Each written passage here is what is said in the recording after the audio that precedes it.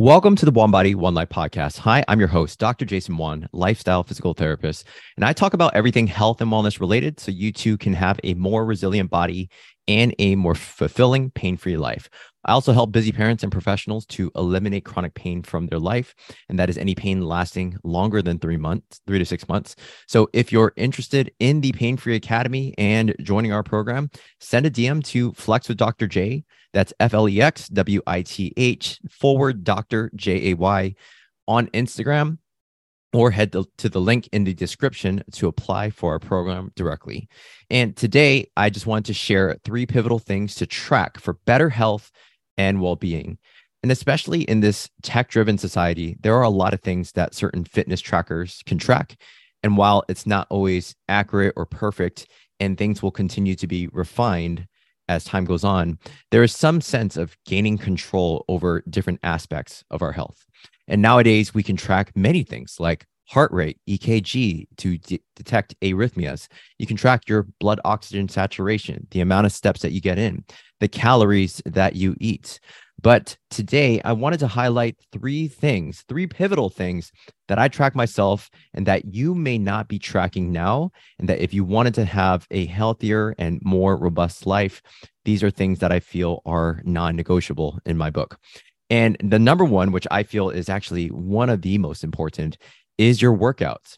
Now, you may be a runner, you may be a weightlifter, maybe you're just a beginner and trying to navigate the waters and seeing which is going to be the right mode of exercise that keeps you going, that's going to gather your interest for the long term. And I always tell people that there's no need to force yourself to do any one type of exercise just because everyone else is doing it.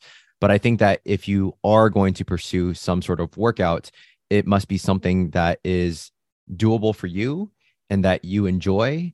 And it is something that I feel you should track. Now, here, I wanted to highlight one important thing, which is a lot of these either group or community type of workout things like Barry's Boot Camp or Orange Theory or many other things. And I think for one, I think it's awesome that people gather into a community. Some people need the social aspects in order to work out and exercise consistently. And if that is something that you are currently doing, whether it's Barry's, again, Orange Theory, or any of those other group classes, I am definitely all for it. So there are definitely some pros, again, like the social aspects, and it is getting you off the chair and it's getting you to be active. I think there is just one con. And again, Orange Theory and some of them, don't get me wrong, it's great. But one thing that I think that's a con is it is very hard to track. Now, for example, if you're trying to, for example, let's say grow your calves or grow your glutes, like you're trying to get stronger in a certain aspect, you realize that a lot of times these boot camps, they change up the workout every single time. And that's for the people that generally get a little bit bored of the same workout. They need something more creative. They want a different response. And I think that's great. But at the same time, if the workouts are going to change like every 1 to 2 weeks, then you may not see that progress that you want, because it really just is more so improving muscular endurance, but you're not really tracking what the workout actually is, right? You may be able to track like, okay, I can sprint a little bit faster. I'm running a little bit faster according to the screen at Orange Theory. But at the same time, again, it's like you're not measuring how much weight you're doing on a squat or how much weight you're doing with a bicep curl, unless you're really tracking that and you're saying to yourself, after this workout, I'm going to log this workout on my own app or on a notebook and try to get these workouts in onto a document so that I know what my numbers were on 2 months ago. Then you're really not going to see the gains. And I oftentimes see people that if they're not going to this type of community class, then easily they're just going to fall off the wagon and they're going to lose all those gains. And they lose all those gains because they're really not tracking the amount of reps they're doing, the amount of strength and capacity, and even the amount of weight that they're doing. So for me, like what I do and what I personally do is I head to the gym 5 to 6 days a week. I have my own spreadsheet. And for some of my clients in the Pain Free Academy, they are logging things on my own app, and they have video demonstrations and sets and repetitions. So they're also able to track their workouts. And if they don't track their workouts, then I'm aware of it. I can see when they skip a workout. But for me, myself, I don't use my own app. I generally like to use just a very simple spreadsheet. I put down Monday, I'm doing upper body. Tuesday, I'm doing lower body. Wednesday, I'm doing lower body pull. Thursday, I'm resting. Friday, with this type of workout, and when I can log things as far as my sets, my repetitions, the amount of weights I'm doing, then I can actually see all my numbers on one large spreadsheet. And I can therefore, when I hit that same workout, I'm going to try to push my body to be at least 1% better. Now, whether that's adding a set or adding some repetitions or even adding just some weight, that is something that I know that I am actually getting stronger. So here's an example, and I'll take it from my exact spreadsheet here. Let's say it is a weighted chin up, for example. So weighted chin up as of January 1st, I was doing 3 sets of 10, and I was putting 35 pounds weight in order to do those weighted chin ups, right? So I either have a belt, I attach the 35-pound dumbbell, and I lift my own body weight, and I do 3 sets of 10. Now, I usually will give myself a rep range as well. So for the program that I built out, I said weighted chin ups, 3 sets of 8 to 10 repetitions. So if I'm at the 8 repetition mark at 35 pounds, then the next time that I do that workout, I'm going to try to aim for the 10 repetitions at 35 pounds. And this is going to be dependent on a lot of different factors. For example, how many other accessory exercises strengthen my lats so that my chin-ups can get better. I also know that with doing weighted chin-ups, that it's a mixture of biceps, a little bit of core, as well as lats. So doing some accessory workouts for that exercise will be helpful. It's also dependent on the amount of protein that you get, the amount of sleep that you can get, so the quality of your sleep.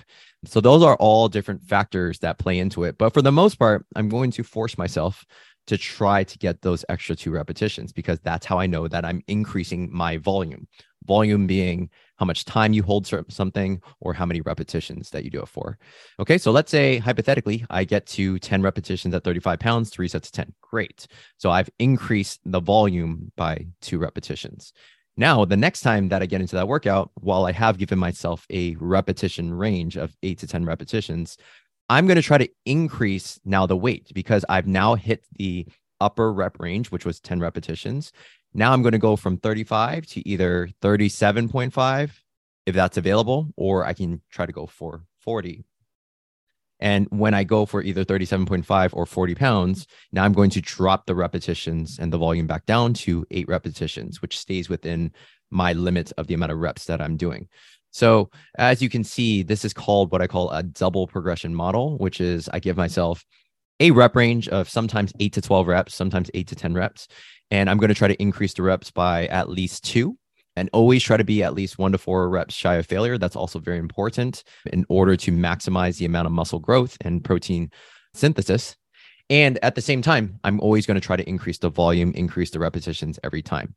So at some point, you may get to a point where you're plateauing and you start to see that your sets or your repetitions or the amount of weight that you're doing is not going as high and it starts to plateau. That's when you're hitting somewhat of an adaptation point. You can try to throw in a little bit more accessory workouts to complement the weighted chin up. But at that point, then that's where you can try to change it up. Okay. So this is why I think changing, again, not changing the workouts, but actually tracking your workouts is so important. And I stress that to all my clients right from day one is to track your workouts, because if you do not track, I've seen so many people, family members, friends, there's a whole bunch of people that I think make that mistake and they are doing a certain workout. They're staying consistent. Let's say they're working out 4 days a week. That's great. Being consistent 4 days a week is better than doing nothing, right? But they're doing the same workouts and then they're not tracking the workouts. So they're always basing like how much weight they're going to do based off their subjective experience. And remember what I said is that based on your sleep, your stress levels, there's so many other factors. If you're just subjectively saying, I'm having a good day, so I'm going to do a little bit more weight. I'm having a bad day, so I'm just going to stay the same. It's not being very objective. So you're not going to notice the gains that you want. And I've seen way too many people do the same workout plan for 3 to 5 years. Think about that. 3 to 5 years. That's so many days. and they're still doing the same amount of reps and the same amount of weight. So therefore, you really haven't gotten stronger. Your endurance hasn't improved. Your physique and your aesthetics haven't improved. Your muscular endurance hasn't improved. So you really haven't seen any improvement over a couple year span. And that's why I'm saying this as like probably the number one thing you should track is your workouts. Now, whether, again, let's translate this to runners, whether you're a runner, obviously, I think that most runners, they have some sort of like Garmin app, or they have Strava, they have something to automatically log their workouts. So again, if it's automatically being logged, that's great. I'd still suggest, if it's automatically being logged, to look at your numbers, like the duration that you ran, the speed that you ran, how much time that you finished a mile from. There's all these other things that you can track from a running standpoint. I'd still suggest that you look at your numbers and make sure that you're trying to outdo that previous version of you, and try to run faster, try to run longer, try to increase those parameters as well. I am very biased towards strength training. I think that strength training, for the most part, has probably the most research in terms of decreasing all-cause mortality, decreasing and increasing that preventative measure of preventing you from getting any sort of disease as we get older. And I think it's great. You're always trying to push yourself to beat your score and to always beat yourself. And I think that's a internal and intrinsic competition that I have with myself. I really don't need external validation or motivation from friends and other people to push myself. And this is what I've been pushing for my clients and anybody that follows me, is to track your workouts. Okay. In a nutshell, if you have questions about that, definitely send me an email or text me. I'm always able to answer your questions about any sort of progression model. But ultimately, it sucks to maintain. It sucks to stay the same. So I definitely say, if you want to progress and actually see that you're making incremental gains in your health, your fitness, your strength, your robustness, and also able to live longer, track them workouts. Okay. So let's go into number 2, and I alluded to it already, which is tracking your sleep. I definitely would say there's a little disclaimer, which is, if you're already getting super high quality 8 to 9 hours of sleep, you already know that you can't function without 8 to 9 hours of sleep, and you're picture perfect. I'd say maybe this is something that you don't need to track. It may be good to still track it just to see what type of quality of sleep that you're getting. But I want to tell you that throughout my life, I was a person that prided myself on getting on really poor sleep, but still being able to function. That's the classic teenager/college type of thing, which is you feel like you're invincible. You can eat something and then just immediately work out, or you can run on 3 to 4 hours of sleep and still function the next day. Some people weren't like that, but for me, I was like that. I prided myself on saying, I can get 3 to 4 hours of sleep, just stay up all night, play video games, and feel perfectly fine, and be able to play 4 hours of basketball or 4 hours of working out, be perfectly fine. And as I got older, I realized that I went through this phase and this spell of a lot of chronic neck and back issues, not just because of lack of sleep, also just poor. I had an experience of going through 2 car accidents, which also left my neck in a bad place.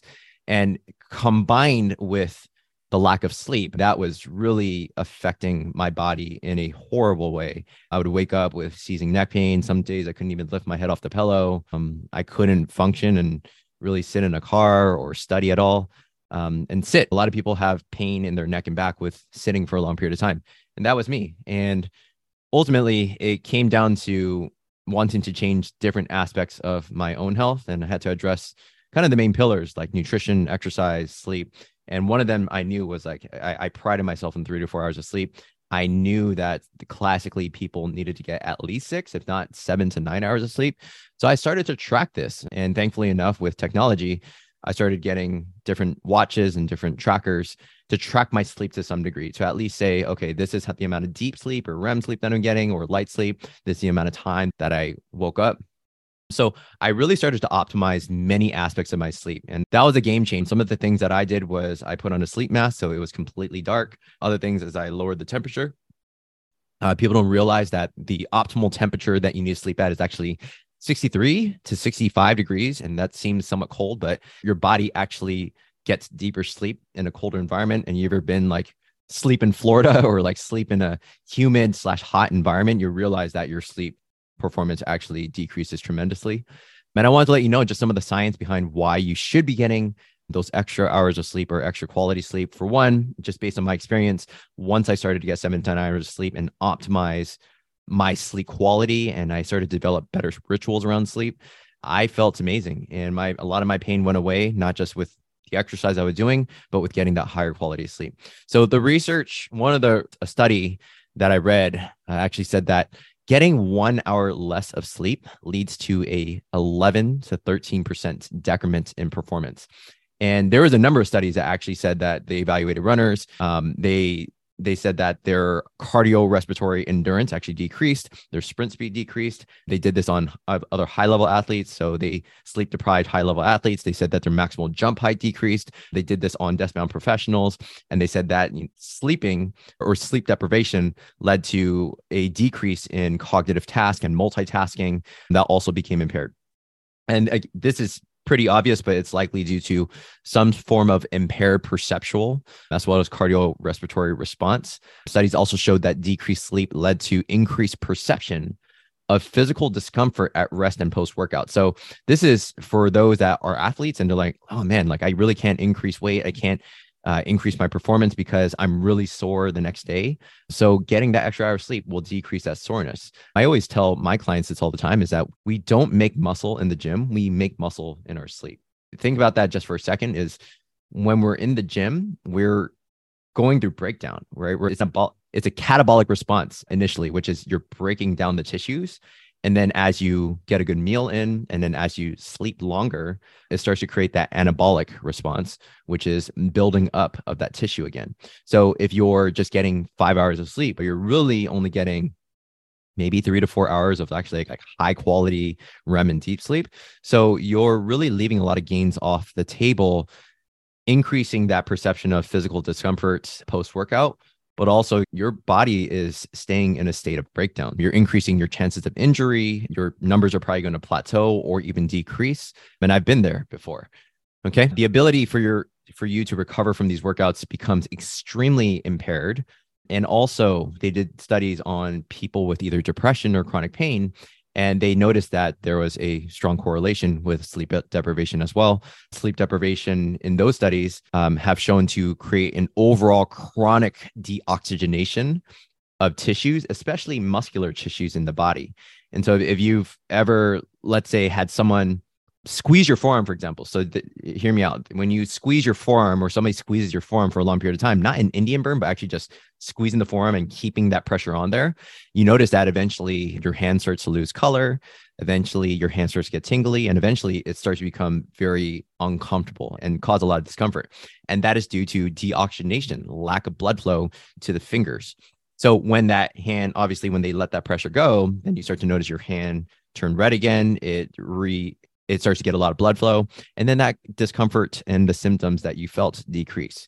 The same thing goes again when you are getting better quality sleep. If you're getting better quality sleep, it is going to help you to improve your performance in all aspects. It will keep your tissues oxygenated. You'll notice better ability to go through certain complex cognitive tasks. And also you might notice that your numbers, as far as your performance on either you're a runner or a workout enthusiast or a bodybuilder, you'll notice that your numbers will start to go up. So for me, I have always struggled with some sort of lack of sleep. I also have a toddler, and that's not always easy when it comes to getting sleep. Sometimes you got to wake up at night. But at the same time, I've been tracking my workouts, especially on the spreadsheet, and I've been getting an average of about 7 hours in 5 to 10 minutes, okay, given some change. So ultimately, tracking your sleep, especially if you're somebody that has pain or notice that they're not making the gains that they want, I highly suggest evaluating and looking into your sleep. You don't need a fitness tracker. Like I have one on my wrist at all times, but there are apps that can actually detect like your rhythm. They can actually just hear like your snoring and can hear like your breath. And there's pretty cool apps that can actually detect that. I think you put it underneath your pillow. And I think the app is free. I could be mistaken, but there are a lot of ways to track your sleep. And ultimately, tracking is not perfect, at least right now in 2023. But I think that as time goes on, the quality of the tracking will get a lot better. All right. So the last and final one that I want to give to you, number 3, is mobility frequency. This is something that I think, unfortunately, cannot be tracked through technology. And maybe it can be, because maybe you can just download a habit tracker or have some sort of tally like on a piece of paper. So there might be a lot of ways to track mobility frequency. And what I define as mobility frequency, and just to break down exactly what those words mean, is how often you are actually intentionally moving through the day. So if you actually start tracking this, like what I'd suggest to you as like a homework assignment is track the amount of times throughout a 7-day period. So you go Monday all the way to Sunday and actually track how many times you've intentionally got up to go for a walk. And I don't even count like walking to the bathroom or walking to go get some water. I'm talking about like an intentional 5-minute walk or intentionally going somewhere to actually get in some sort of stretching or mobility. Track that and see how often you're moving. Because what I feel is that with my clients that often make this mistake, and maybe you're making this mistake as well, is they do some sort of like morning stretch. That's when they're the most stiff. So they do some sort of morning stretch. They feel a lot better. And then they go to their work setting, which is usually sitting at a desk. And then what ends up happening is they don't do anything at work over a 6 to 8 hour period. They just sit at their desk or stand at their desk and they just try to cram through. And then what they realize is that after they sign off and turn off their computer, their body is wrecked. They feel like they have a neck and back issues. Their back is stiff. They feel like their energy levels are really low. Energy levels are not just as a form of lack of movement, but energy levels also could just be like you're doing a lot of cognitive demanding tasks. So if you can take the break from those demanding tasks and actually move your body, that gives your brain a chance to rest. Also secretes a lot of great endorphins and dopamine when you do that, when you do those mobility exercises. And honestly, it is a product of your habits. So what I preach to my clients, especially one of my course trainings that I have in my program, is all about how to develop better science-based habits and have better tactical strategies to move throughout the day and do that effortlessly without conscious efforts. Right now, for a lot of people, if they're just getting started and you're like, oh man, I'm that person that just does a little stretching in the morning and then I don't move at all at work. I'd suggest changing that. So one, track how many times you intentionally move through the day. And another thing that you should try out is try developing a 3 to 5 exercise routine that's short and timely and effective, and have that pasted somewhere and try to do that mobility routine a few times a day. If you have trouble figuring out those exercises for yourself and okay, I don't know what to do for my low back, I don't know what to do for my hip soreness, then that's where you hire somebody like myself or some other PT that can help you to develop that routine. But you look at a routine that can help you to relieve any discomfort or prevent any stiffness, and that can increase your energy levels, and you track those numbers. So for me, I don't need to track anymore, but I was tracking this before. I move automatically nowadays 8 to 10 times a day. And I associate that with just many different things I do through the day, whether that's sending a few emails, then get up for a walk, or whether I'm on a coaching call with my clients on Zoom, and then immediately after I do some form of stretching or mobility. So these are ways that I've been able to hack my own lack of movement. And when I was in grad school and college, these were times where I was not moving a lot. Those were probably a product of why I was having so much neck and back discomfort. And for many of you out there that are listening, you're going to have discomfort in many different places. It's going to appear in a lot of places, depending on how you're sitting, how you're standing. But like I said, I think that one of the more important things in my life is mobility frequency. And that's how often you move through the day. Do not make that mistake of just doing a morning routine and then not moving at all, right? Because doing a 5 to 10 minute morning routine or even a half-hour routine, that's not going to outweigh 6 to 8 hours of sitting, followed by when you get home, you're even more tired. So you're just going to do a lot more sitting, right? So you're doing a lot more sitting than moving. And I think that's a recipe for anti-longevity, right? It's killing you inside. It's making your body stiffer, more decrepit, more fragile. So the more you move, the better. And if you combine that with tracking your sleep, along with tracking your workouts, and maybe get onto a good strength training routine, I think that can change the game for you. It can change your world. Following and actually tracking these things. Again, number one, if you're not tracking your workouts, I can honestly say that making a huge mistake, and 3 years down the road, you're going to regret it, and you're not going to see any improvements whatsoever. Number two, Make sure that you are tracking your sleep, especially if you are sleep deprived. I'd say sleep deprived is anything less than 7 hours of sleep. So if you're trying to improve that and trying to make incremental gains towards 7 to 9 hours of sleep, track that sleep. And lastly, number 3 is mobility frequency. The more you move throughout your life, the easier life you're going to have in the long run. That is what I got for you guys today. If you enjoyed this episode, definitely hit that subscribe or follow button. I release new episodes every morning on Wednesdays on Apple, iTunes, on Spotify, on all the major platforms.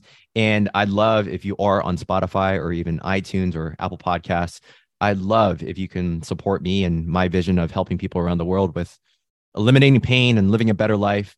I'd love if you can leave a 5-star rating. Sometimes it's hard to find, but if you can leave a 5-star rating or a written review on my podcast, that would be so helpful. And that will inspire more people, and it will be able to broadcast my podcast and my episodes towards more people that are in need. And if there is any feedback or things that you want to see in future episodes, please send me an email, jason@flexwithdrj.com, or you can send a quick text on what topics you want me to cover. And that text is 415-965-6580. I answer and reply to all my messages directly. And lastly, I'll leave you always with these last words of advice. We only have one body, one life. Make every action you take be one that makes you a better version of you. Take care.